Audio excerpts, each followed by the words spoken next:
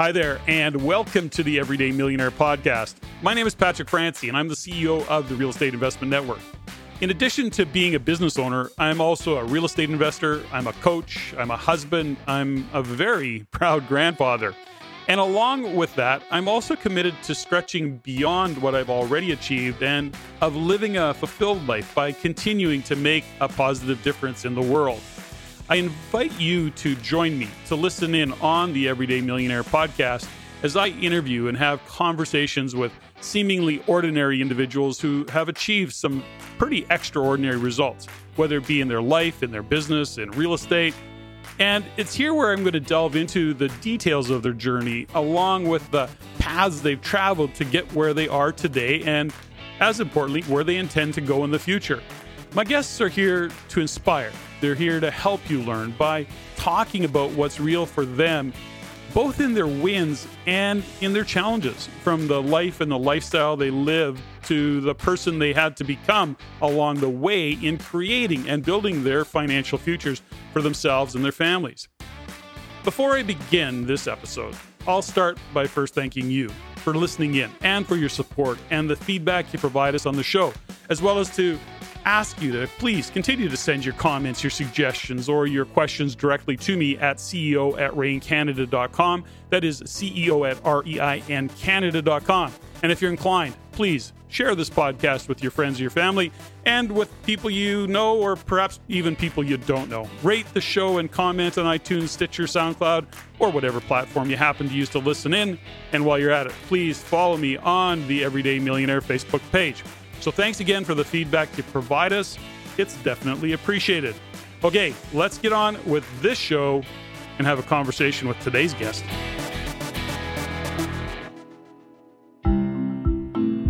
The phrase "live your truth" are wise words of guidance often stated in the personal development space. Intellectually, most believe they understand what that means. But as a coach myself, my experience is that meeting someone who is living their truth is actually quite rare. To understand it intellectually is one thing, to live it quite another.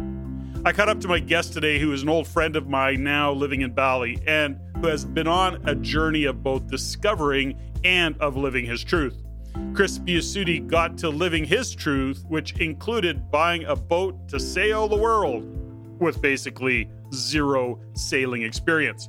His first trip, in fact, to make on his 47-foot catamaran was a 900-mile sail from New Caledonia in the South Pacific to New Zealand, which turned out to be 5 days of 24-hour non-stop open ocean sailing. That's his first trip. And as Chris describes it, I'd never been out of sight of land on a boat before. The very thought of it both terrified and excited me. This was truly leaping into the unknown of what it meant to live my truth, which was miles outside of my comfort zone. Chris thought this must be, in fact, how James Cook felt after he returned from his first circumnavigation. In my conversation with Chris today, he shares his many lessons learned in his experiences on the many trips to follow over the years after this first epic trip, such as his realization that the decisions that absolutely terrified him have been the best ones he's ever made, which means doing the things that make you uncomfortable and that experience isn't everything. Or that studying and preparation can only take you so far. At some point, you have to leap off the cliff and trust that your wings will let you fly.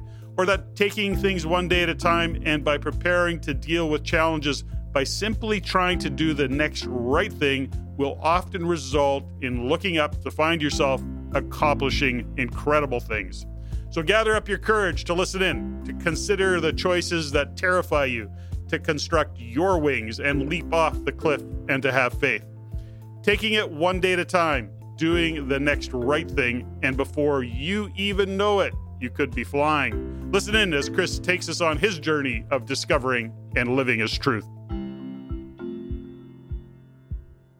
Chris Biasutti, welcome to the Everyday Millionaire Podcast. Dude, I'm so stoked to have you on the show. Welcome. Thanks, Patrick. It's great to be here, man. Yeah, so for the listeners that don't know what the heck this podcast is all about, Chris, you have been on a journey the past several years that I've been kind of following from a distance. You and I know each other from our history in the world of real estate and the world of rain and what you did back in the day when you were EMD and pitching deals and doing all the things you're doing. And now you're not doing that.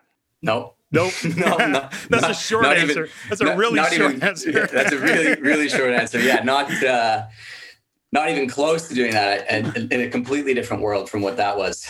So let's talk about that story and talk about the journey. Your journey's fascinating. And I'm going to give our listeners a little bit of a background, because to the degree that we knew each other, it was really work-related, like business-related.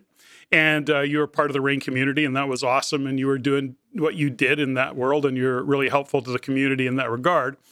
But on the side, you were always Chris with slim and trim and like to go diving, like as in scuba. And you lived on a boat, which was always fascinating because, of course, you know, I have wardrobes and suits and ties and shoes and all the shit. And I'm going, God, how the hell does Chris, you know, it's not that you're a small guy, you're not a big guy. And I go, okay, well, I could justify that. You know, I could see that working. But so you lived on a boat and you were EMD, you were in the world of real estate. We can enter this conversation anywhere. It's a pretty cool story. But why don't we start there and then jump around? Yeah, I guess to a certain extent, it's interesting that you put it in that frame. My entire life, you know, had been this dichotomy of like, there was this part of me that loved adventure. I loved going out and doing adventurous things. You know, we both know Dave Steele. I remember at one point he said to me, Chris, you're a hippie caught in a business person's body. Yeah. You know, and to a certain extent, that's true. You know, like I always had this something inside of me that was driving me towards adventure. But I mean, I'd been a RAIN member for a really, really long time. And, you know, RAIN really helped me with my life and building the life that I have today. You know, it provided a foundation of financial foundation first and foremost. And I met a lot of great people through it that ended up being massive pillars of support in my life. So from multiple areas, it really helped me. But yeah, long story short, I mean, I did the EMD thing, I did the real estate thing, and at some point along the journey there, I looked at my life and this dichotomy that was happening, and I realized that I wasn't happy continuing down this business road in the way that I was doing it. And in that moment of realizing that, there was a lot of stuff that came up in my life. You know, I realized that I was doing a lot of things in my life to try and compensate for this fact that I wasn't pursuing this dream that I had. You know, one of those things was drinking was a big problem for me, partying a lot, all these kind of things behind the scene. And I started to address them, really, long story short. And as I addressed them, the dream became clearer, you know, what I really wanted to be doing.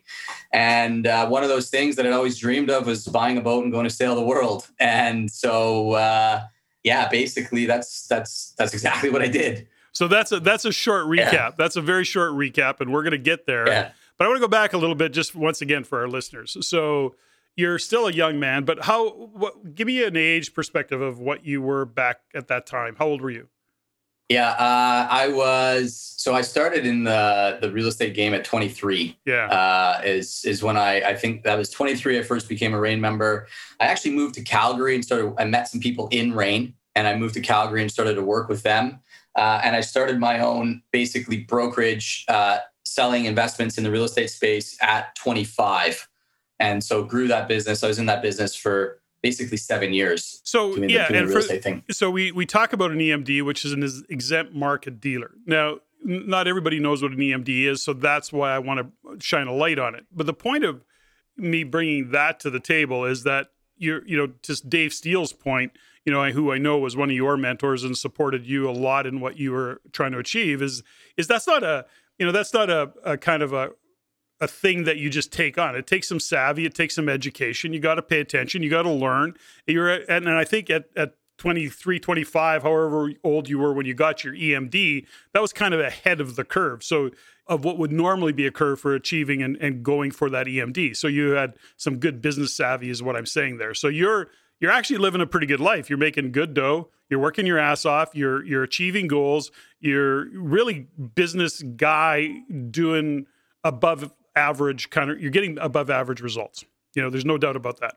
And who you were in the rank community, you were always pro. You always had a great story. You were always there, very supportive, easy to deal with. Now, so you got all that going on for you, but underneath all that is a story, okay? A story of some, perhaps we'll call them some demons, like many have. We all have at some point, probably. Yeah. But mostly not only are you not living your dream, you're not living your truth. Yeah. Is that a fair statement? So I covered all of that because I really want to set a context for the next part of where we go with this conversation. Is that a fair statement? Completely fair statement. And that's the dream is a part of it, but the bigger thing is, you nailed it, is I was not living my truth. I was not, there was this dichotomy inside of me, and I was suppressing a big part of myself. So let's talk a little bit about that, because I think many people can fall into a trap of not living their truth. But first off, you have to have an awareness that you even know what that might be. Yeah. Right? Where was it where you weren't living your truth? Beyond the dream of buying a sailboat, where weren't you living your truth? Let's talk a little bit about that, because I think there's some good insights for people in that. Yeah, I was hiding is the best way to put it. I was just hiding. I was hiding me. Like you kind of alluded to earlier. I was living on this boat. I was living on the boat, and then this other part of my life, I was like putting on a suit or whatever and showing up in this business world. And I wasn't showing up as me in the world. And the other part of me not living my truth is this thing you alluded to, these demons that were going on for me. I wasn't sharing these. I was keeping them all bottled up inside of me. And I think everybody does have struggles. We all have demons. We all have things that are challenging in our life. And for me, the way that I dealt with that was to not share them, to bottle that up, to push it down inside, and to go after the stuff that I thought was going to make me happy. And like you said, I was successful in business. I was financially successful. On the outside, I had all these things in my life that I thought would make me happy, but on the inside, I wasn't. There was a piece missing, and I wasn't sharing that. And so I think that's, for me anyway, when it came down to sharing my truth, to start to share my truth, I think we all have to start where we're at. And at that point, where I was at was I wasn't happy. But I didn't want to share that. That was the last thing in the world that I wanted to share, because on the outside, my life looked quite nice. It looked, I had a nice condo I was living in. I had a nice condo. I was living on a boat. I had a beautiful girlfriend. The picture looked good. Mm-hmm. So but I'm not happy, but I don't want to tell anybody that, so that was a massive struggle. And for me, the way I dealt with it was, for me, a big part of the way I dealt with it was a lot of drinking. I would go out and party, and I would drink and work. Disconnect. I worked a lot too. Yeah, exactly. Disconnect from your life. Yeah, and we all have different ways of disconnecting. A part of, again, identifying my truth was also identifying in what ways was I disconnecting. What was I doing in my life to disconnect, rather than to connect, to be like, hey, I'm not happy. What changes can I make to actually be to be happier? Right. Rather than just walking further from that. Chris, and I know you're eloquent in speech, and you're a pretty clear guy. You've done a lot of work. And so I'm going to pick your brain a little bit, because I think there's just so much in what you've learned that you can share. But I want to ask this question. What is happiness? What did happiness mean to you at that time? Happiness is a word that I try not to use, because I don't think it's definable. I can't define happy. I can define I'm satisfied for my life, or there's joy in my life, but I don't know if I can define happy. And I run into people all the time and speak with people that really can't define it. Could you define it? Can you go back to what that was for you, do you think? To define, happiness is an intangible thing. I agree with you. It's a very intangible thing. So when I say I wasn't happy, I think it's more of like I wasn't living my truth. I wasn't aligned. There was this disconnect, this dichotomy within me. So that, so you knew something was missing. This exactly. wasn't it. Life wasn't fulfilling. You're not getting what you feel you should have got out of life. Yeah. Yeah, there was more. There was more that I wanted. Yeah. I looked at my life and I was like, "Is this it?" And that's like, again, I was when this happened, I was 29 years old. So to a certain, I say that, and it's like, it sounds a bit like, what do you mean? You were 29. Of course there's more, but that was where I was at. I was like, yeah. Okay. So let's start to go ahead a little bit. So you realize that life just is not giving you what you believe life could give you. You believe that there's more to it than putting on a suit, living on a boat, having a beautiful girlfriend, living in a condo, making a ton of dough, and having all of the outside look and all the smoke and mirrors. In your case, that was smoke and mirrors, because underneath it, that's not who you were or who you wanted to be. Yet for many, that is, in fact, that is the epitome of how they want to live their life. Yep. For some people, that's exactly what they want. Yeah. For me, it wasn't. Yeah. So you're living a life of smoke and mirrors, and you're not living your truth. Okay, got it. I think that's an important disconnect for me, anyways. I'm a tough study sometimes. Okay, so one day you wake up and you go, enough of this shit. Yeah, I'm done. How did that all come to be? What did that look like? So it actually there's a series of things, like any major change in life, that lead up to it. But I think that there's always a moment you can look back on and be like, hey, this was a defining moment where I chose to move in a different direction. And I had almost like an aha realization of, man, like I've got some work to do here, like not some work on me, sure. To really just even figure out what my truth is, where I want to go. And the moment for me was, I think Philip McKernan. I know Philip well. Yeah, you bet. Yeah. Philip McKernan is a good friend of mine and mentor of mine. And he asked me to do a talk in an event that he does called One Last Talk. Yep. And the idea of the talk is, if you've got 30 days left to live, what message will you give the world? And he asked me to speak at this event. And luckily, there's a speaker's retreat before the event where he works with you and is like, okay, what's your talk, and helps you through it. And I showed up to the speaker's retreat, in classic, what I would call kind of old Chris mindset. Like, I got this nailed, I know exactly, like, overconfident and it's going to be fine. And all these people stood up to deliver their talk, and I was like, wow, that was so good. Wow, that was so good. And every person that was delivering a talk, I was like, oh, I could say a little bit of that and a little bit of that and a little bit of that. And that's going to sound great. And then I stood up to give my talk, and I stood there and I knew, this talk was like something that had to come from the heart, Sure. It had to mean something. And I stood there and I stood there and I stood there, and I had nothing. Like, I had nothing. I had all these ideas in my head, but I had nothing that was coming from here. Nothing at all. And I remember Philip looked at me and he's like, man, it looks like you just want to cry. And something about that, like, I was standing in front of like 20 other people and he's there, and I just started crying. And I was like, and it was embarrassing. It was sad. It was everything at once. But something inside of me just went like that. And that was the moment that I really connected to the fact that, hey, there's something off here. Like, I'm standing in front of all these people, and they're all amazing. I knew a lot of them. They're all really great, caring, supportive people. And I had nothing. I couldn't connect to anything deeper than was going on in my head. Yeah, that was the beginning of that kind of shift for me. And a lot of things started to come up where I realized, hey, I'm not living in alignment. I'm pushing this feeling down. I'm not connected to anything deeper in my life. And that's where I started to realize, hey, like, man, like, I'm doing all these things to disconnect, so rather than connecting to this, when I start to feel this feeling, I'm going to have a party or going out for some drinks with some friends, and not just having a few, having like 15, and, right. And so a big part of my journey from that point was to, first of all, deal with the stuff that was getting in the way. And so I started to go to meetings to deal with drinking and to stop drinking.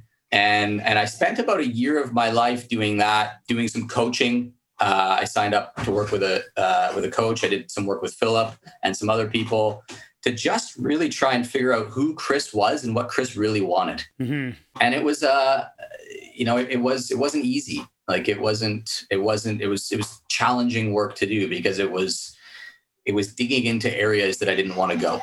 And Yeah, that, and all at the same time, I was still running my business. Sure, of course. So it's like paying bills, having to show up, step up, and do all the things. Yeah. But the nice thing was, because I'd invested this time in building this business, I had the space to go and do this stuff. Yeah. And so I'd say that was the biggest thing for me, is I took space. It was like I need to take some space to try and figure this out.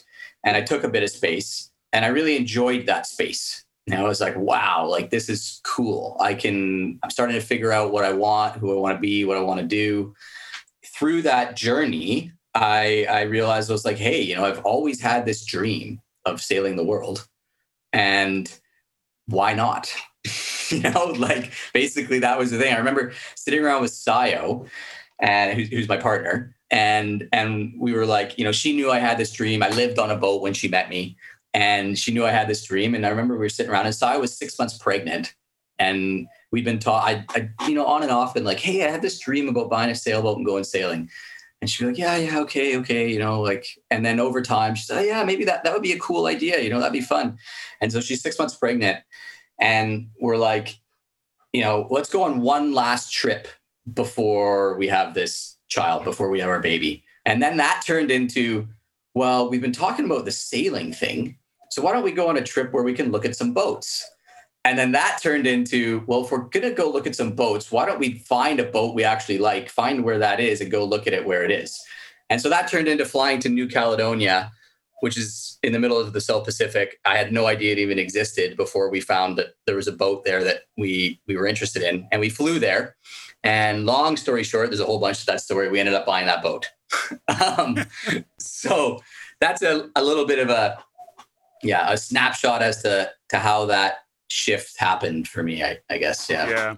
It's interesting is that I actually met some other people many years ago at a bed and breakfast who had a similar story, had never sailed, and they literally bought a boat and started sailing. It was a 32-foot something, not a catamaran, by the way.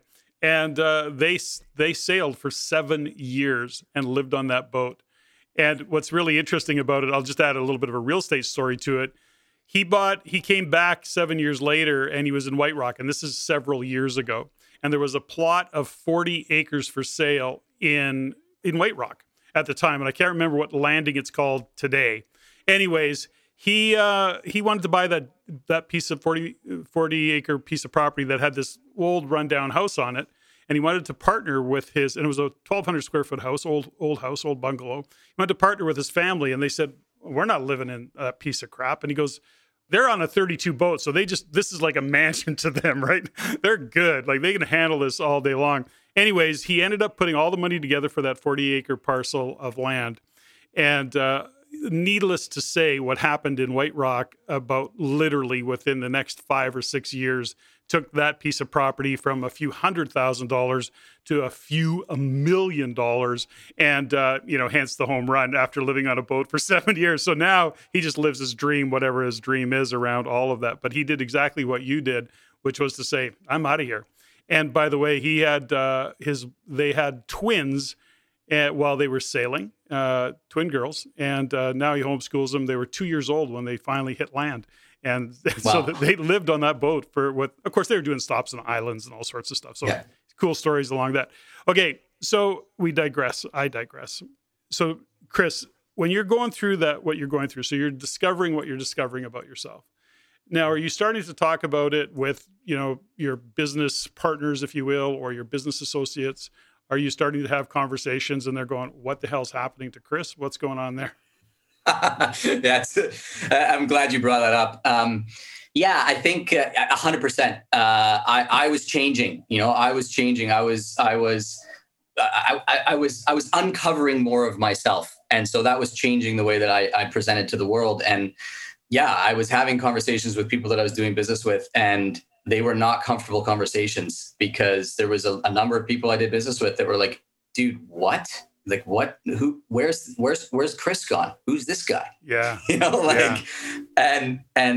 you want to do what? Like, okay, go and do it. But why? Like, you've got a great thing going here, like, why don't you just keep doing this thing? And in 10 years, you're going to be in this place and it's going to be great. And I'm like, yeah, but guys, that's not what I want, Mm-hmm. you know? And it was uncomfortable. Yeah, Mm-hmm. it was uncomfortable. And there was a lot of relationships in my life then that are not really relationships anymore. I mean, I know these people, but I don't have the same relationship with them Mm-hmm. anymore. And it's there's a part of me that feels really sad about that, you know, because these were really close relationships, you know, but on the other hand, I'm, you know, I was going in a different direction.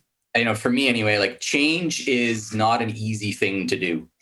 Like that's the one thing that I've learned, you know, making any changes, even small changes, are not necessarily easy things to do, but big changes are there's a lot of resistance internally and externally. Mm-hmm. That was something I had to walk through, was to have these uncomfortable conversations. You know, it's interesting, you know, Stephanie and I, who've been coaching for many, many years, and we launched a new program back in late 2020 called I Shift Thinking. And shift was never meant to be an acronym, but it turned out to be an acronym, which was setting honest intentions for transformation. So it became I set honest intentions for transformational thinking. And the whole shift part of it was really interesting because it speaks to what you are. It's a journey of self-discovery, which is, what is my truth? I want to live my truth. I know I'm not. I don't even know what it is. And so you hit it right on the head, is that shift or that change that you refer to of living your truth does not come without a cost. And that cost is often relationships, friendships, family sometimes. I mean, it's like, who the hell are you? You know, what happened to my son? What happened to my daughter? You know, what happened to my business partner?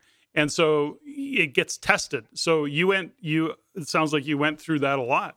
Yeah. And I kind of went through it on both fronts at the same time, because a large part of my life revolved around, my social life revolved around drinking. Mm-hmm. And when I stopped drinking, I was having these conversations on the business front because I was beginning to exit my business. Mm-hmm. And I was also having these same conversations on the social front because, you know, my friends were calling me up and like, hey man, what do you want to do? You want to go to the bar this weekend? And I'm like, no. And they're like, what do you mean? No, you know, like we've been doing this for years. What do you mean you don't want to go? Yeah, you know?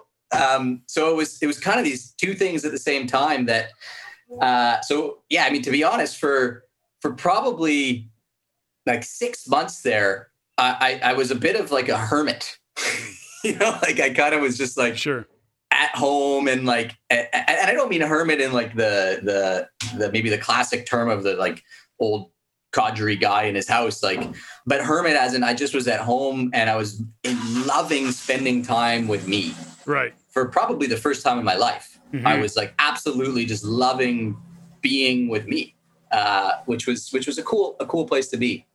Now you had got some coaching, but in the journey of kind of self-discovery or personal development, were you doing lots of reading at the time? What were some of the tools that you were using at that time, Chris?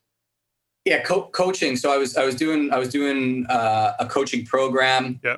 I was going to meetings to stop drinking. Mm-hmm. I was surrounding myself with a lot of people that had been kind of through the changes that I was going through. Right. I would say that was the biggest tool. Mm-hmm.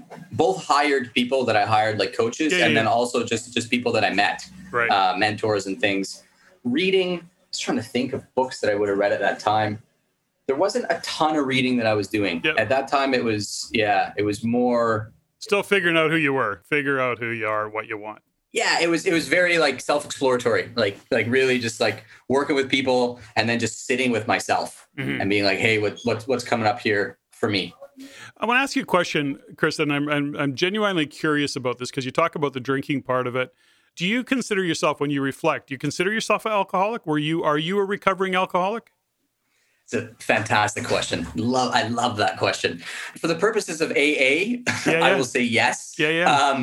But because that's kind of the program, you know. And alcoholic is purely a label. Yeah. I mean that's sure. all it is. Like you know, and it's so. What I would consider myself is somebody who drinking was getting in the way of me living the life that I want. Right. It doesn't matter to me what you define that as. You know, I can define that if that's my definition as an alcoholic, sure.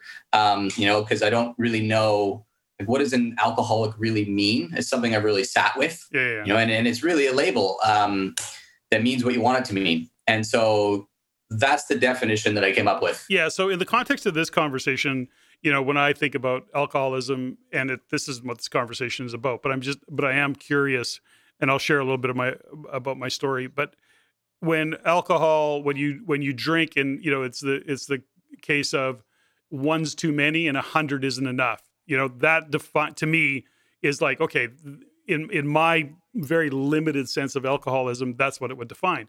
So can you have a beer today, or would you have a beer today, or a drink, or you just shut right down?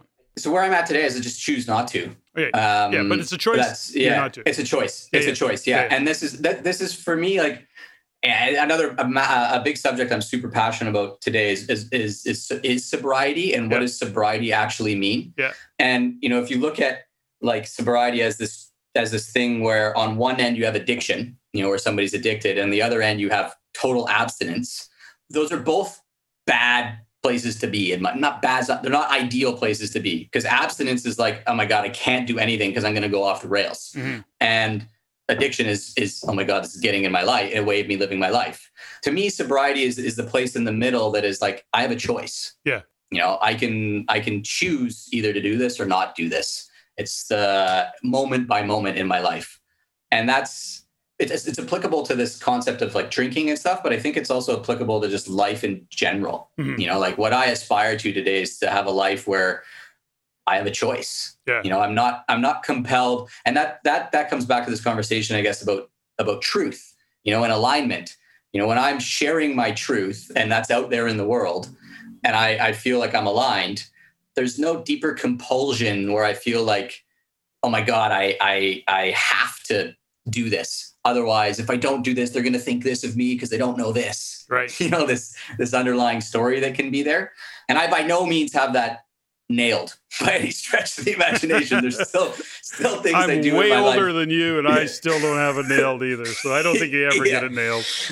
But that's, for me, that's the aspiration. It's like, is to make these decisions from a centered place where I'm really choosing this, and to be clear on why. Well, I think, and the reason I asked the question is, back in my younger life, probably in that 30-year-old, well, even maybe younger, but there was a time in my life where like I was drinking. It was a party. It was like, we were at that age, everything was like overindulged. It was crazy. And at one point I finally just went, gosh, I wonder if I'm like, am I being an alcoholic? Like, I was actually questioning myself. And this was, of course, like I say, back when I was probably, I would have been maybe 30 when I kind of peaked. And I asked myself that question, and then I just quit. Yeah. Like I just quit. But I didn't go through withdrawals. I didn't go through stress. I actually was able to go to the bar with guys and hang out. And I had no attachment to a drink. And then for years, if I had a half a dozen drinks a year, that was like, sometimes you go to the doctor's office and they go, and how often do you have alcoholic beverage? I go, I don't even know the last time I drank it. So it's like that. And so it's an interesting, that's the reason I ask. It was like, I was questioning whether, and I know as I worked with coaching clients, it's like, is it alcoholism, or are you just trying to your point, which you started out, which is a disconnect from my life. Now, as we get into COVID and everybody's got all this additional stress of lockdowns and all the shit that's going on, it's like lots of people, alcohol is like running pretty free flow, right? It's people are drinking more. Alcohol sales are up. Drug sales are up. Prescription drugs are up. Everything is up. It's like there is a point. And I look at it and say, man, now every time I go, do I want a glass of wine? I'm asking myself, do I really want a glass of wine? Why do I want a glass of wine? Like, that's just how my brain fires, right? It's like, no, maybe just no. Let's just say no. Yeah. And to that point, so when you asked me, today, would I just have a glass of wine or whatever? And I choose not to. And the reason is exactly that. I ask myself why. Mm-hmm. Like, why would I choose to have this? And I can't really come up with a good reason. Yeah. Like that's other than I want to disconnect. Like that's usually for me what I mean, that's every time. I think that's ultimately the answer, and it's not to make anything wrong, because I still drink wine and I still overindulge occasionally, but it's like, I remember a good friend of mine who was very serious as an alcoholic and had hit bottom. Lots of things were going on. So I supported him as he kind of stepped into his sobriety. But I went to, at the time was ADAC, which was an alcohol and drug abuse center, and they do some education. And I went to a thing where he was speaking to a group of people, whatever you call those back in those days. So crazy. A meeting. A meeting. Yeah. But it wasn't an AA meeting. But anyways, the point was, he stood up there and he goes, he's asking the profound question, why do people drink? And he goes, they'll say, well, I just love the taste of beer and I love the taste of that wine and I love that. And he goes, it's all bullshit. Although that's true, that's not why you drink. You drink because even one drink changes your physiology, and whether you're aware of it or not, that's what happens, and that's why people drink. So I went, okay, well, that's a pretty broad blanket statement, but I went, that kind of makes sense, right? Otherwise, who cares, really? Yeah. Yeah. Anyways, so interesting topic. I wanted to go there a little bit with you because I wanted to give some background, because really, as I've observed your journey from a distance, and as we sit here today, you're in Bali, and you got there via your boat, and there's been a lot of ocean stuff going on in living this, life that you've taken on, being true to yourself, adventure. You're now landed after how long on the ocean? A couple of years? I mean, it's not like you didn't go into land, but you've been floating around for how long? 4.5 years. 4.5 years. And then you said, 4.5 years. It goes fast.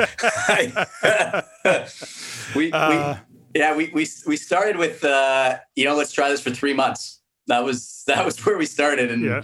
And that turned into, hey, that was fun. Let's do it for a year and see how that goes. And that turned into, let's do it for another year. And 4.5 years later, we're now back on land in Bali.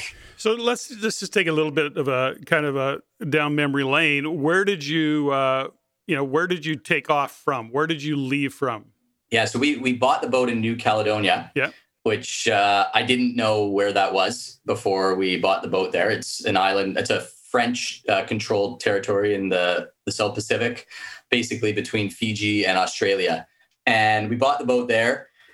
And the first offshore trip I did was so basically cyclone season happens in the Pacific starting in around November, December, and you need to leave the Pacific to stay safe. Some people stay, but it's safer to leave and sail either to New Zealand or Australia. Both of those sails are 5 to 6 day sails, like nonstop, just sailing. I'd never sailed offshore in my life before. And we bought this boat in September, and it was rolling around. And I was like, okay, I got to get this boat to New Zealand. And in my infinite wisdom, I found 3 buddies who'd never boated before in their life at all, brought them with me to the boat, and we sailed it from New Cal to New Zealand for 6 days. That was the first trip. So Chris, okay, so what have you got? A manual in front of you? You got, sailing for dummies. What are you doing? Yeah. Sailing for dummies would be good. I did a lot of reading. I'm a big researcher. Mm-hmm. I like to read about stuff and research things, and that is the part of this dichotomy of why I stay so in my head so much is I love to be in my head and reading and learning and stuff. So I did a ton of reading, and that was basically it. I just researched. And at some point, you can only learn so much through books. You got to take action to figure it out and figure out how it really works. And so we went to New Cal, and what we did was I had a plan. I was like, okay, we're going to show up, and we had the crossing 6 days. We had, I had basically had an indefinite amount of time to make it. I didn't set a timeline that I had to be there by a certain date. Because I knew through the boating experience I had, power boating experience in Vancouver, that that's when you get in trouble, when you have to be there by a certain date, because that's when you start to make pressured decisions, and you start to do things you normally wouldn't do because there's this time crunch. And so basically I said, okay, look, we're going to go to New Cal. These guys don't know really anything about boats. I don't know how to sail offshore, but what we're going to do is we're going to go sailing every day. and we're just going to get used to the boat, and we're going to take it, a little for like out a little bit, come back, out a little bit, and come back. And of course, you can't like go that far out because you won't be able to get back in the same day. But that's what we did. We went did you think to load up a captain and somebody who could kind of take you? Did you do any of that, or did you just say, no, I'm going to figure shit out on my own? I thought about it. Yeah, I thought about it. And the another layer to this story actually is I had a good friend of mine. He was an experienced sailor, and he was supposed to come on the trip. And 2 weeks before the trip, he pulled the pin and said, I don't want to go. He got scared, basically. There's this crossing, New Caledonia, New Zealand it's a bit of a notorious crossing. Like it just because like 20 years ago, there was a big storm and a bunch of people had to get rescued. And I did a lot of reading around that. And I realized that the reason that happened is weather forecasting 20 years ago sucked compared to what it's like today. Today it's very good. And so I did a few other things, to mitigate the risk. One of them was I hired a professional meteorologist, because that was the big, I identified the big risk here is weather. Sailing a boat is one thing, but when the weather turns to crap, that's when you can get in big trouble. Yeah. And so I hired a meteorologist, and I was blown away by how cheap it is to hire your own personal meteorologist. It was like, I couldn't believe it. I was like, this guy's my own personal weatherman. Like, this is unreal. And it was like $70 for the whole time, like, it's like, why doesn't everybody do this? Why is there any weather problems? But anyway, so I hired this guy. So we were figuring out how to sail the boat, one day at a time, just going out and learning. And then I hired this guy basically to pick the day to leave. That was what I wanted help with, because that's where you need help, because it's 5 to 6 days to New Zealand. The weather forecast, as far as reading models, is accurate out to like 3 days. It's pretty accurate, like almost 90%, I would say. Then it starts to drop off. And so that's where you need a professional to be able to anticipate the last 3 days of the trip. Yep. So I hired this guy, and he's like, we've been doing the sailing, and he's like, yeah, this is the day, Chris. This is the day, this is the good day to go. It looks like, something, it might turn up, but if it does, you're going to go this way instead of this way, and it should be all good. And so, that day came, and it was like, okay, it's time to go. And so it was me and 3 friends. It was supposed to be me and 4 friends. One had already dropped. Then it was me and 3 friends. And then literally the day we're leaving, one of the guys is like, oh, Chris, I got this really bad stomach flu. Like, I think I got to go to the hospital. And so he got off the boat. So in the end, it was just me and 2 guys, and we left and did the trip. How long did it take you to do the trip? Basically 6 days. Yeah. Like just under 6 days. Great. Yeah. Uneventful. You learned a lot, or nothing major eventful? It was eventful. But sailing offshore is always eventful, but nothing catastrophic, nothing that you couldn't deal with, that I couldn't deal with. It really, sailing in that way really is a good lesson on living your life one moment at a time, and dealing with challenges one step at a time. Because things happened. Like we middle of the ocean, like we had run into some not terrible weather, but like some headwinds, and it was not so good. And we took the sail down, but one of the guys forgot to clutch the main halyard, which is the rope that raises the sail up the mast, and it got all wrapped around the mast. And so when we finally had calmed ourselves down and decided to start sailing again, we went back outside, and this rope's wrapped all the way around the mast. And we're like, oh man, like how do we deal with this? And in the end, like I had to get the little chair that you sit in, and we put another rope on me and hoisted me up the mast in the middle of the ocean. And it was, so there was lots of good stories and fun stuff, but it was, it was doable. So where did Sayo meet you then? So we sailed the boat to New Zealand. Yeah. So Mia, my daughter, had been born in October. Right. And so, or September, end of September. So I had left just shortly after she was born, did this sail to get the boat to New Zealand. Then I flew back to Vancouver, and then we packed up some stuff, and we all flew to New Zealand to get on the boat in New Zealand. So Mia was just an infant, a baby when you got on the boat. So she 4 months old. 4 months old. Yeah. So she learned to walk on a boat. So she's really great at sea legs kind of stuff, right? Yeah. So are you starting to feel good about the decisions you've made? Are you now second guessing it? Are you going, like I've just lost my mind? What have I done? Where are you in that kind of story? When we went at this time, you mean we've got to New Zealand, and I mean, I'll tell you. So when we left Newcal, and sailing is kind of slow, right? It's like you're not moving very fast, and it took us like 6-7 hours to get out of sight of land. But that first moment that I looked around the boat and I couldn't see land was I can't describe the feeling. Like it was just like, it was a dream of mine, and it was like, man, I'm doing this. I was pumped. I was so stoked. And I talked to a friend of mine who we actually bought the boat from. And I was telling him, I'm like, dude, I feel like, like Sir Francis Drake or like Captain Cook, sure. I feel like I'm on this epic expedition into the unknown. Like, and that's, so that was amazing. That felt so good. And and then when we moved, I came back to Vancouver, and then we came onto the boat in New Zealand, and we were feeling good. We were feeling really good. We were like, it felt really like the right direction to be going. It was great. Now, as you traveled around, you did some island hopping, you visited many places, you started a YouTube, I don't know if it was a YouTube channel, or what did you do? YouTube channel. And you did what, the Family Circus? Was it the Family Circus you called it? I don't remember. Yeah, originally I called it the Family Circus. Now it's just my name, Chris Biasutti, but it was Family Circus Adventures is what it was originally. And the motivation behind that was, first and foremost, I just wanted to document it for us.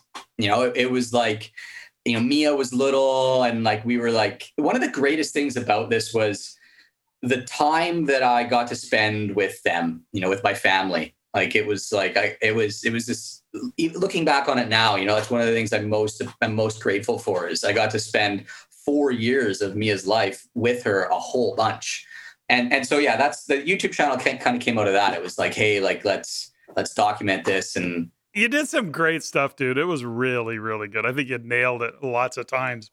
And I thought it was really great. Like, I was happy to follow your story and follow some of the stuff that you were posting. And I know for you, it was also part of, sharing your journey and sharing your journey of self-discovery. And that, I think to me, it was great because it's not just you, it's just not somebody talking about it, but it's actually, you went from, one kind of, you really went extreme. Some people would look at it and go, dude, that's so extreme, right?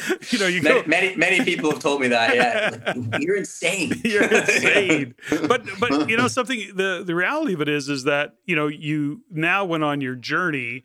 And I know that it hasn't been easy, because none of this shit is easy. I mean, let's face it, it's not easy. I mean, even living that lifestyle, as cool as it is, your world is really small when you're on a boat, and there's an inherent safety factor, and you've got family and kids and all the things that are happening there. So I do really know that, those are not easy decisions, and that's also a weight to carry as you're going through this whole process, right?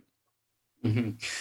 Yeah, the living on a boat and actively living and cruising a boat around the world is a full-time job. Like I learned that. I'd watch some sailing channels on YouTube and stuff before I went. They do two things, and this is what I tried to do with my channel, is not do these things as much. I wanted to share more of like the behind the scenes of what this is really like, because they tend to either over dramatize what's going on. So it's like, oh man, we were in this crazy storm and like we almost sank, and oh, it's crazy. And like, that doesn't really happen either. Like, and then on the flip side, it's like, oh, this is amazing. We're on all these tropical beaches all the time, like sipping margaritas, and girls are running around in bikinis, and like, it's Shangri-La, like, and that's not the truth either. The truth is in the middle, right? Where it's in some ways, it's very much just like living life. Like, you're just living life. On a boat. You're just on a boat, and you got the same family challenges that come up, the same challenges with your spouse, the same challenges with kids. And I remember too, is that, no different. I mean, you crash into a rock, you bust a hole in your boat and you have to fix it, right? No You gotta different fix it. than running into a post in your parking lot and grinding up your car. The only difference is that you're fixing it, or at least participating in the repair of your boat. And that was a cool story too along the way around that. But you're doing the mechanical and you're doing all sorts of stuff around it. So as we get into this a little bit, I know that listeners are going to be wondering, okay, well, how are you paying for all this shit? Like, how are you making a living? Are you making a living? Is the cost of living just so low that you don't have to generate a lot of revenue? Is that your real estate background? Was just your financial planning before you kind of went off on this journey? Give us a little bit of background there if you could, Chris. Yeah, no problem. So it's primarily the cost of living. And I think that's the most perhaps misunderstood thing about this lifestyle of sailing around is I've had a lot of people that have commented and messaged me and said, I'd love to do what you're doing, but I'm not a millionaire. Yeah. Like I don't. And the truth is, it's like, do you want to say, does Chris want to say, okay, have you noticed my wardrobe? Shorts and flip-flops and a t-shirt. Yeah, exactly. Yeah.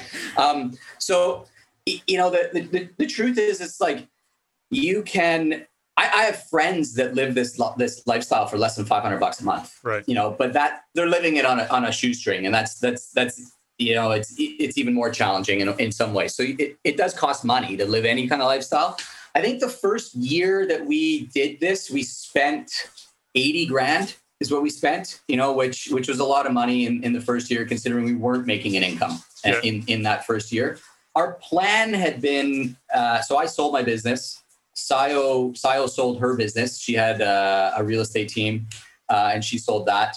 And we sold a house. And that all combined, we had a decent nest egg of savings. Mm-hmm. And then the plan was to be able to live off of some income from some of our real estate, because our real estate at that point had been generating income.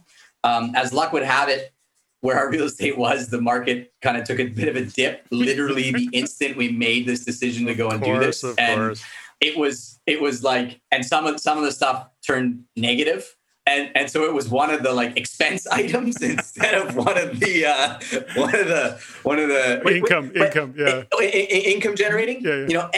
At the end of the day, it's like whatever. Like we're still paying the mortgage down on those properties, and we're still holding them. And the plan had never been to rely on that anyway. It was just like, hey, this could be an added bonus. Yeah. In general, it's just the cost of living. And we did some things here and there. Like I was doing a little bit of coaching to make a little bit of money. And you can offset costs. One of the things I enjoyed the most actually is you can offset costs by, we would take crew. There's this website called Find a Crew, and it's basically my sweet spot of these people. It's basically like a dating app for people like that are looking for boats, like sailors looking for boats, not to like date on the boat, but like sailors looking for boats. That's how it's set up. Yeah. And my sweet spot was couples in their like mid-30s that were basically taking a break, that were like, hey, I want to go and experience something else. And we would take them on the boat and they would pay a little bit of money to offset expenses. And, we'd share this experience with them. And we made some amazing friends doing that. We had a couple couples that were on the boat for like 3 months. Mm-hmm. Yeah, that was unreal. So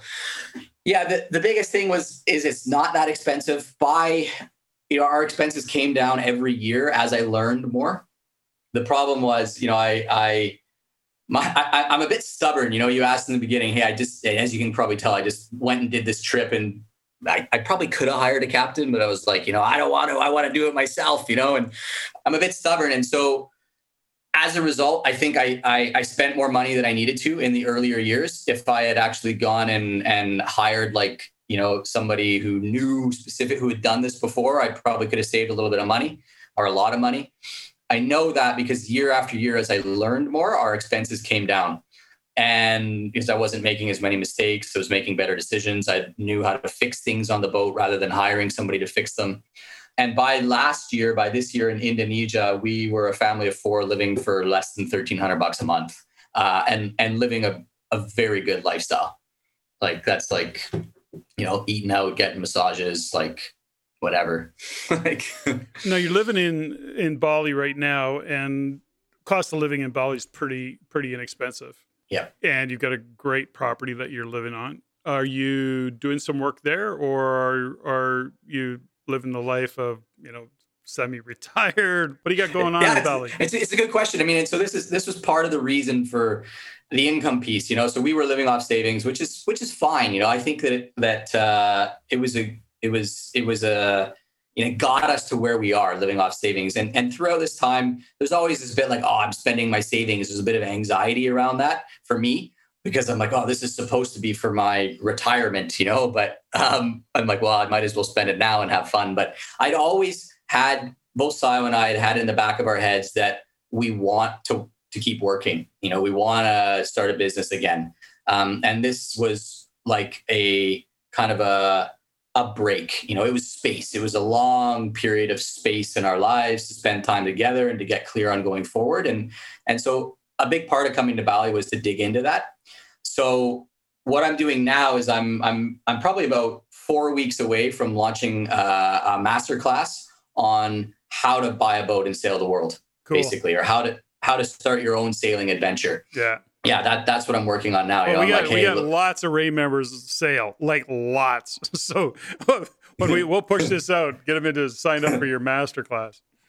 Yeah, so that's the thing now. And so, and I am making an income again coaching. Sayo's started her own coaching practice. So we're both making an income again now. Yeah, Bali is like unreal, the cost of living, like what you can live for and what the value you get for that here is incredible, especially right now, with COVID. What has COVID done? Just out of curiosity, how's COVID affected what's going on in Bali? It's decimated the economy. Yeah. Like it's tourism just killed it. Yeah. Right? Yeah. What else drives the economy in Bali other than tourism? It's primarily tourism. Yeah. Like they're like, I read some stats somewhere that it's like 80% reliant on tourism, the economy. So there's really nothing else. Yeah. It's sad, like there's a lot of people. We have the place here. We have the boat here. We're trying to hire people to, as much as we can, to help people out. But there's just no money coming in to the country. So it's tough. Yeah. Yeah. Yeah. So let's go back a little bit, in terms of what you and Sayo have done as a couple. I mean, I'm sure that you've been tested along the way, as couples are.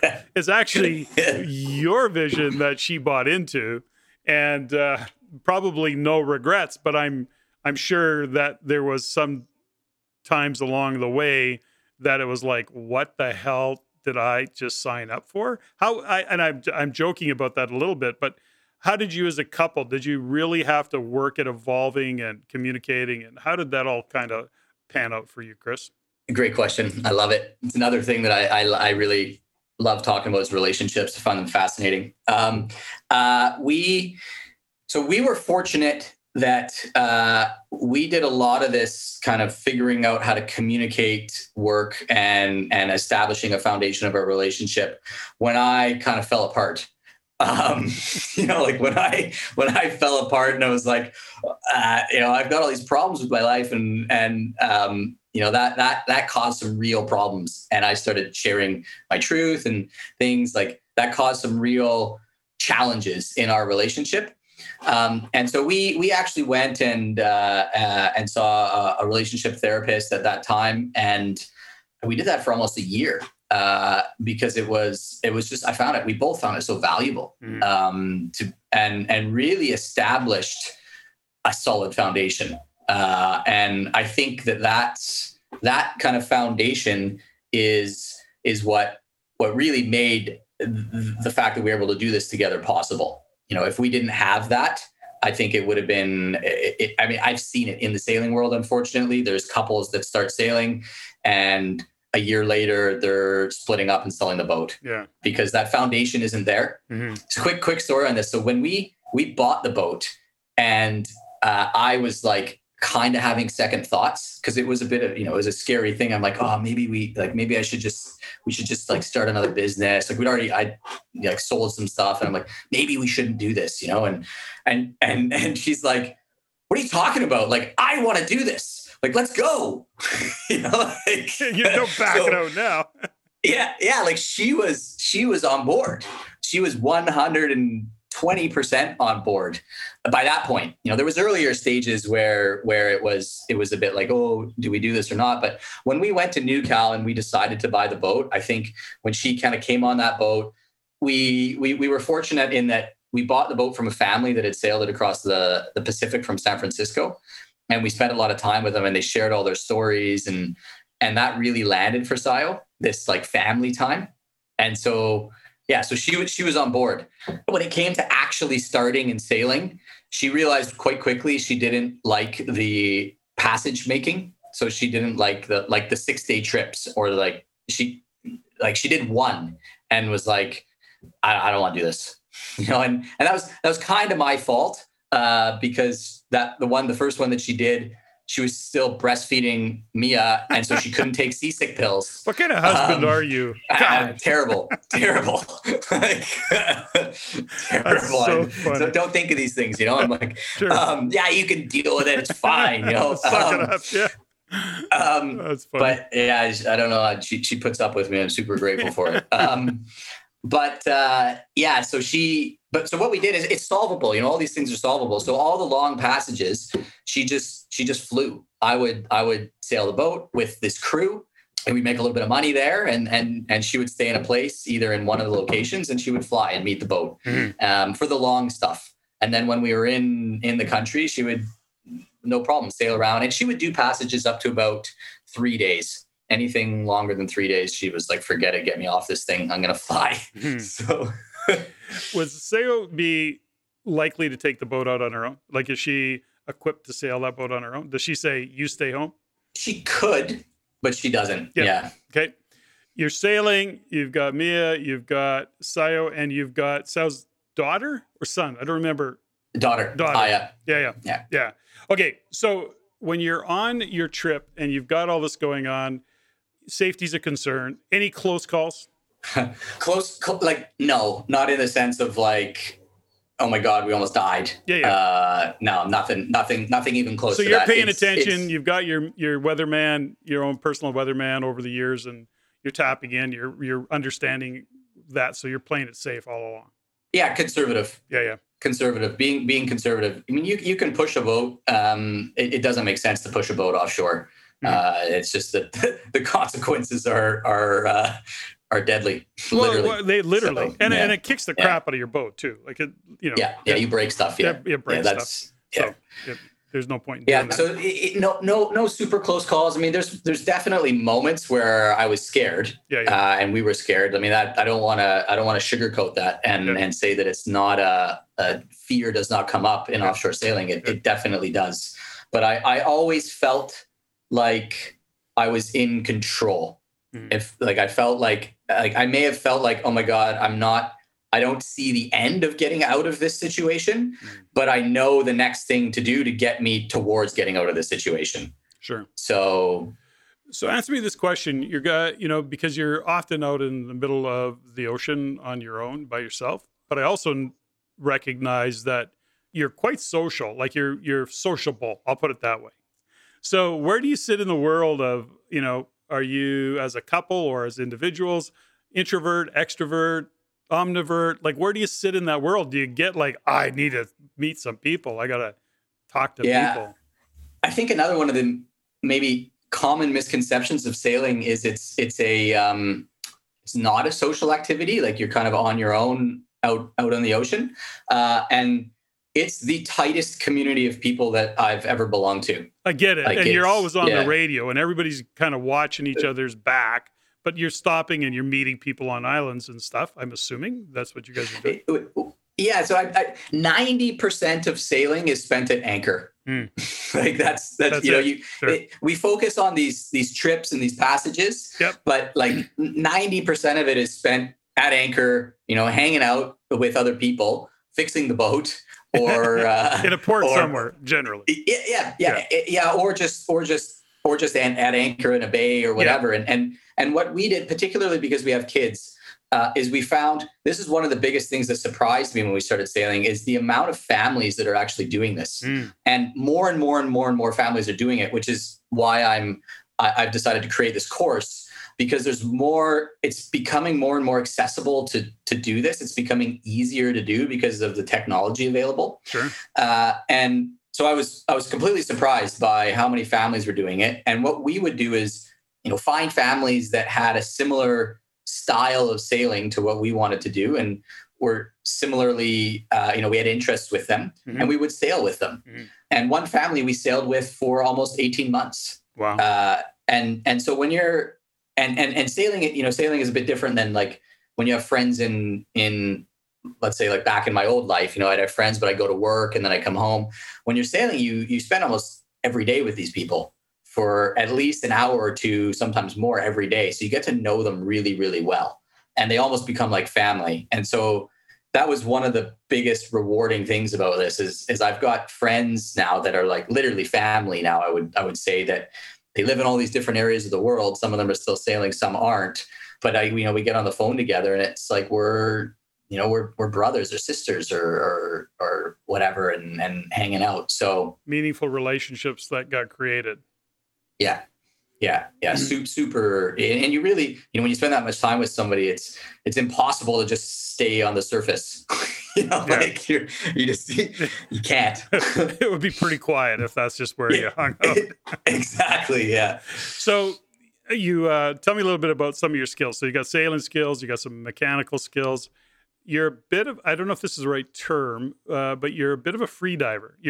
I know that you're equipped to use tanks, but you've done that. You've done wetsuit, dry suit kind of stuff. I think as I recall, you and your father used to dive together and do dry suit stuff, which to me was just way too much work. Like there was just like, I looked at training for dry suits and I went, yeah, there's just not enough juice for the squeeze there. That's a lot of work to go down for a short period of time. Anyway, that's that aside, you're a bit of a free diver. You go deep. You hold your breath for a good long time, and then you go deep. Now, how long can you hold your breath for these days? I can hold my breath static, so just in a pool, not moving, for 5 minutes and 35 seconds. Yeah. And then what about when you're expending energy going deeper? I've never actually blacked out on a dive, so I don't know what my max is. Is that how you measure it? But that's how you would figure it out. Is like where are you going to black out? So but the deepest, the longest I've done is 2 minutes and 25 seconds. Yeah. Yeah, that was a 50-meter dive. And is everybody on the surface freaking out, going, "Where the hell is he? Is he coming up?" No, so I did that dive in a competition in Cayman. Okay. And freediving, is not, again, it's not a super dangerous activity. No. As long as you have the right safety in place. So for that dive, there was 4 people doing safety for me. Mm-hmm. So one guy with an underwater scooter that was going the whole way down as I was going down and up. Mm-hmm. And then one person on the surface, and then 2 people that meet me a third of the way up and swim up with me. Mm-hmm. So they're all, they weren't really freaking out. They were all stoked. They're like, yeah, go. Now, I know there's some really cool training going on. There's some really cool training that's available. And I'm trying to think, I can't think of his name right now, but he does some training where he actually gets just pretty, the illustration he was using was some celebrities that he trained, but they're up to 4.5 minutes that he was able to train them to hold their breath. So did you do some advanced training in that regard, Chris?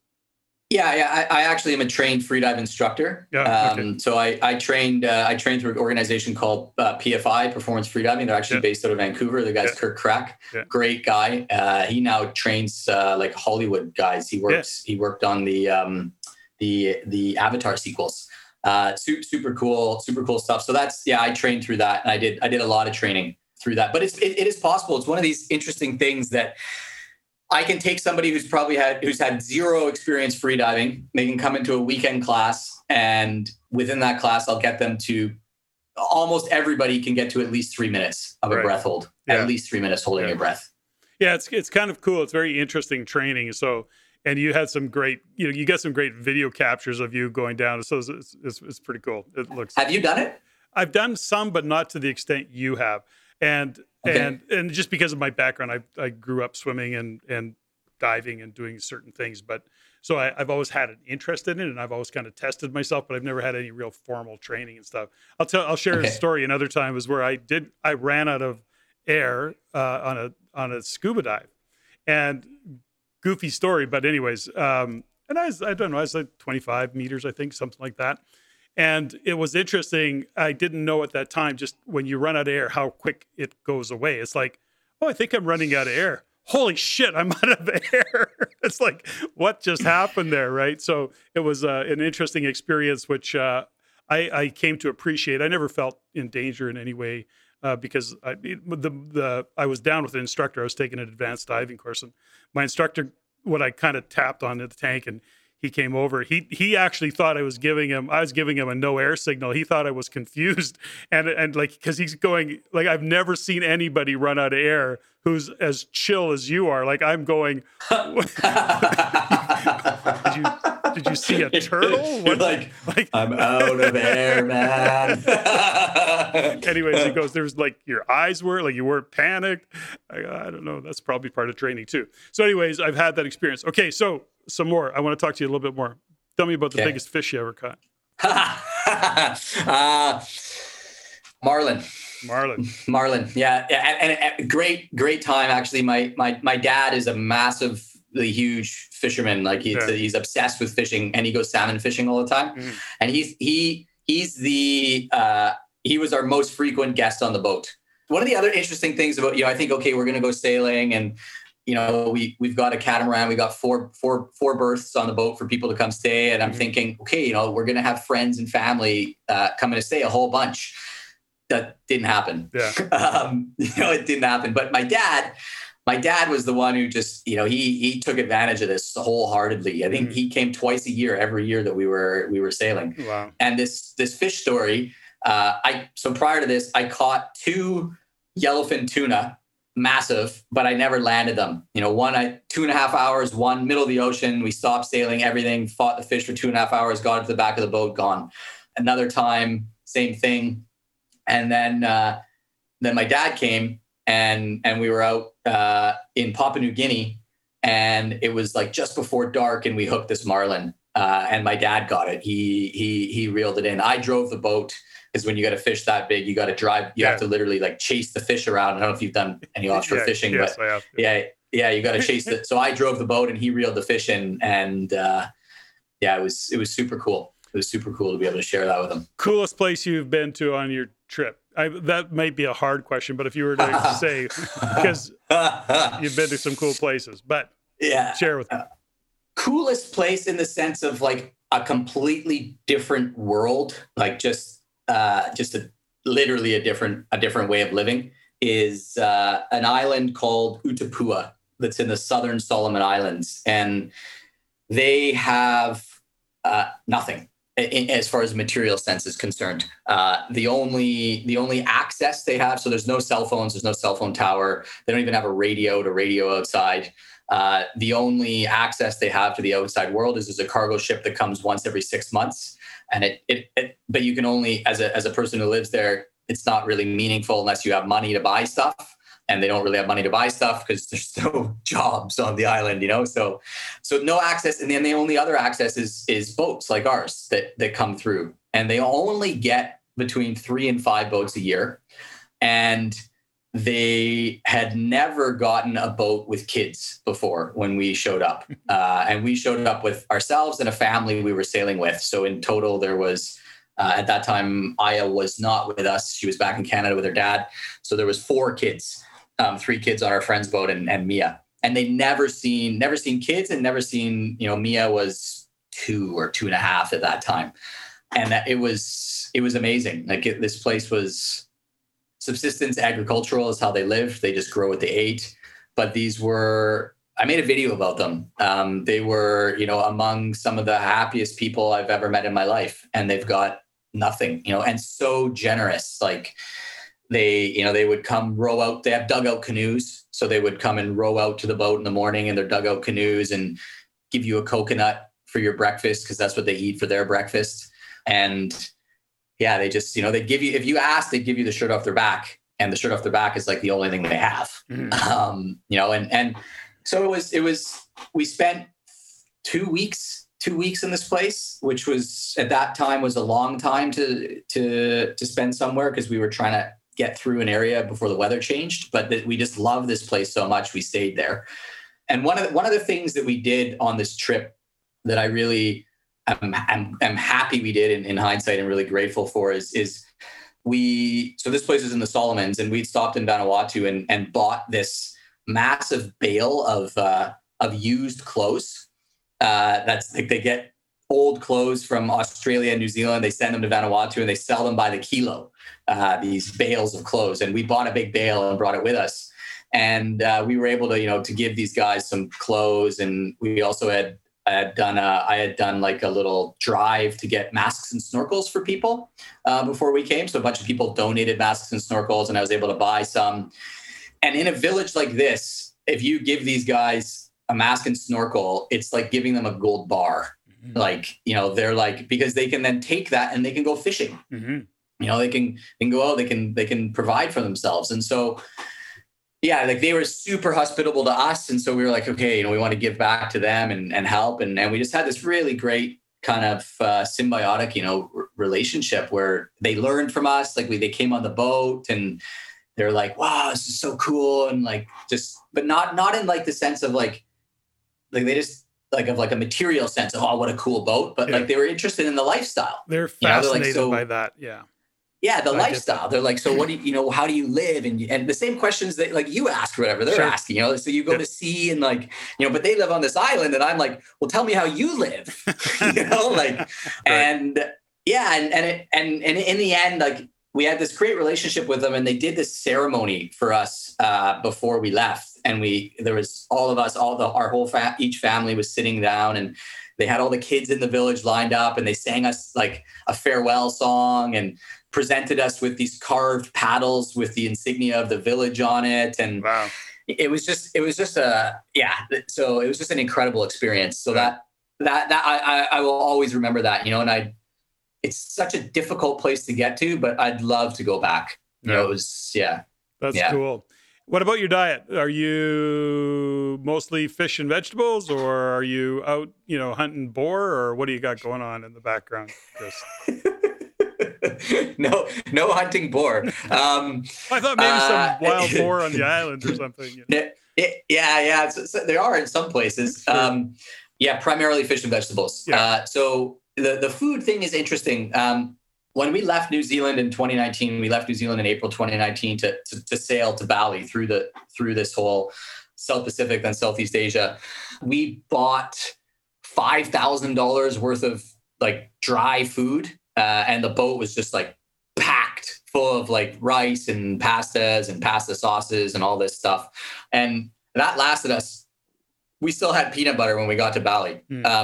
So it lasted a long time. But what we would do is all of these villages, for example, so this place we went, you can't buy food, but you trade for it. So, they're subsistence agriculture. So they grow stuff, and they all grow. But it's not like going to the grocery store where you've got like a massive selection. You're going to get what they're growing on the island. Sure. And generally that's like a root vegetable, like cassava or something like that, it's not amazing, but lots of times like potatoes, bananas, papaya, if you're really lucky, pineapple, and then you trade for it. So we wouldn't trade the stuff like clothes and masks and snorkels. We would give that stuff to them just to give it to them. But we would trade things like sugar and flour and these commodities that they just don't have access to. Right. And so that's how we would get food. And so we'd eat a lot of that stuff. A lot of just what the locals are eating, basically. So now, what about coming back to Canada? Is that in your cards one day, or are you going, I'll just sail the ocean, blue and. Yeah. I mean, to be completely honest about it, I have no desire to come back to Canada right now. Sao and I've talked about this at length. Do we want to go back to Canada? And no, not now. We also though don't at this point in time have plans to really keep sailing. As in the way that we sailed, right? We still have the boat, but it's time to do something different. But Bali right now is the plan for now. Yeah, we Cool. really enjoy the community here. Yeah. So when you look at back and on your journey of discovering who you are, living your truth, I know there's no regrets, but was there anything that surprised you? Yeah, I would say the biggest surprise. So when we first started to go sailing, I had started a coaching business, and I had some clients. So I'd exited the real estate business, and I was working on this adventure to go sailing, and I'd started a coaching business, and I actually had like 5 or 6 coaching clients. It was kind of taking off on me, and I thought that I would be able to continue that while sailing. And so as far as the surprise was concerned, and that was what surprised me was it was that, again, this thing for me, I guess I thought I could do more than I could. Like it was like, I can have everything. Like I can have the business I want, I can have the sailing, I can have all that. And the reality was no, like I had to choose. I had to choose, like, hey, do we really want to go on this sailing adventure and make it a real adventure to go off to these remote places? Because there is a way we could have done the sailing thing, and I could have done the coaching thing at the same time. And people do that, but that significantly limits the type of sailing you can do. We wouldn't have been able to go to islands like this Utapua because you're off grid we were off grid. We had no good internet for 6 months in 2019. We tried to connect for this podcast, I think then, right? And I was like, I got no internet. That's not something new for me. That's an old thing that came up but it surprised me. Yeah. So tell me a little bit about, you're going to continue to do some coaching. You've got your master classes, and I'm happy to do a little bit of a plug for you in your master class, because I know there's a lot of Rain members that sail. And so to the degree that this goes out to a whole community, but beyond Rain, that's for sure. But tell me a little bit about your master class. What's your vision for that master class, Chris? Yeah, so the idea behind the masterclass was quite simple. It was like, when I started this, partly because of my stubbornness and partly because it just doesn't exist, I didn't do anything. Like, I didn't really know what I was doing. I didn't know what I was getting into. I did some watching of YouTube channels and some reading of some books. But what I would have loved to have had was somebody who was like, hey, here's the fundamentals. Here's everything you need to know before you do this. And here's the steps you need to take that are going to save you money, save you time, and basically get you on the water, doing the sailing adventure faster. So that's the idea behind it. On the second part of that is there's a lot of people that I've met that they dream of this. They're like, I think I want to do this, but I'm not totally sure. And they're not totally sure because they don't really know all that it entails. So the idea behind the masterclass is to basically take the masterclass, and I'm going to basically share everything that you need to know to start a sailing adventure, from like, what's the right boat to buy, all the way to like weather, communications, can you work, how do you make money? Because there is ways you can make money, but what does that do to your plan? Share all that stuff. And by the end, the idea is that people will be in a place where they're like, yeah, you know what? This is what I want to do. I now have a plan to go out and do it in X amount of time. Or they're like, you know what? Now I'm glad I did this, but this is not for me. This is not the direction I want to go. So have you got a website, or are you sending people? Is there someplace we can send people to? Or are you there yet? I don't have a website yet. Right now, the best thing to do is basically just follow me on social media. Yep. I'm doing a lot of posts, even just information about sailing. You follow some of my stuff, sharing my life, how I came to this decision. Yep. But the masterclass will be available, and the plan is to launch it at the end of April. Yep. So I'm doing a lot of work and research into it to make sure that it literally does cover everything that people need to know to go and do this. Okay, cool. Okay, so we're going to wind up soon, but there's one question that's it didn't come up for me till now. Okay, so but I knew there was a nag in behind there. So the question is this: you knew back in the day that you weren't living your truth. Okay, so I get that. Like I understand that, but it's not that. And this is my story: was sailing your truth, or was it adventure that was living your truth, or was it who you were being that is your truth? Like, sailing's a thing to do. Yeah. Right. Or was it just who you were being as the real estate, EMD, business guy. Like, what is that? What is the truth? Living your truth. What did it represent for you, other than having an adventurous life? It was making a decision in my life that was for me, in alignment with what I wanted to do, was living my truth. The sailing is a part of that journey for me, but it's not the answer. Sailing in itself is not living my truth. Yeah. Like living my truth is listening to me, listen. And it's why, like, if sailing was the answer, I'd still be sailing. Right. But we sailed. And as I mentioned, like, it was like that first time going offshore, it was like, wow, amazing, and it was a wonderful thing. But there's still there came a time where it was like, okay, I was listening to myself, and it was like, okay, there's something more that I want from this, and that big piece for me is I want to impact more people. I want to help people, and I want to create again, and I want to continue to create in a way that does impact people, helps them achieve their sailing dream, if that's what they want, or whatever it is. I want to get that message out there. And I realized that sailing for me was a step on that journey, but it wasn't, it wasn't the destination of the journey. Sure.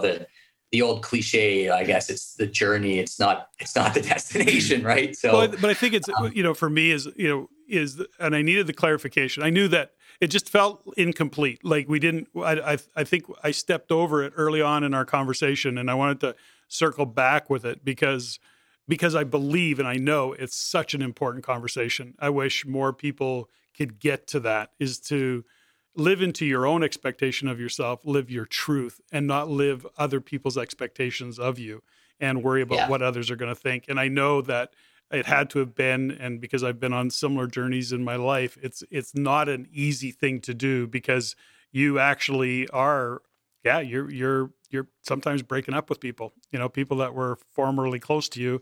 And guess what? They just don't fit in the scope of things. Not that they're wrong and you're right. They just no longer align with your values. And all of a sudden things kind of go away. So those are not easy decisions to make. Yeah. As we wind, anything to add to that, Chris?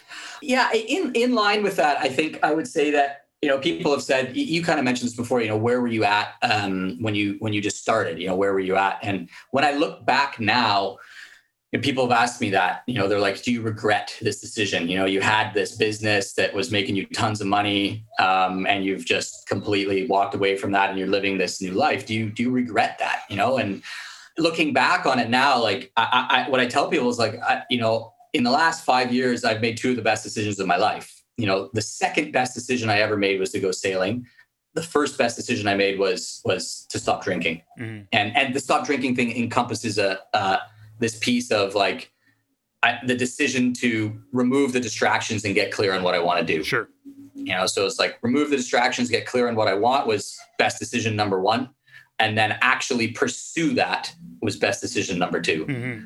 So, and then that brings me to what, where I am today. And what you said was interesting about the making a change and that you're going to be breaking up with people and it's difficult. Making the decision to stop sailing was, while not as hard as the earlier decisions, was also a very difficult decision to make. Sure.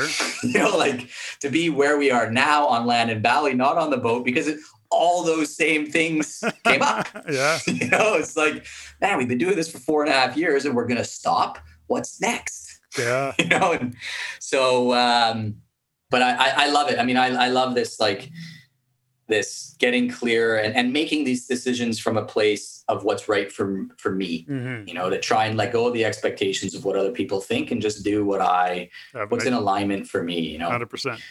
That's not easy work to do, by the way. And that in itself takes a lot of self-reflection and introspection and really looking and stepping back from it and having an awareness of what's going on for you. So it's a great body of work to do when you want to take it on. So, Chris, we're going to wind down. Always have a couple of rapid fire questions.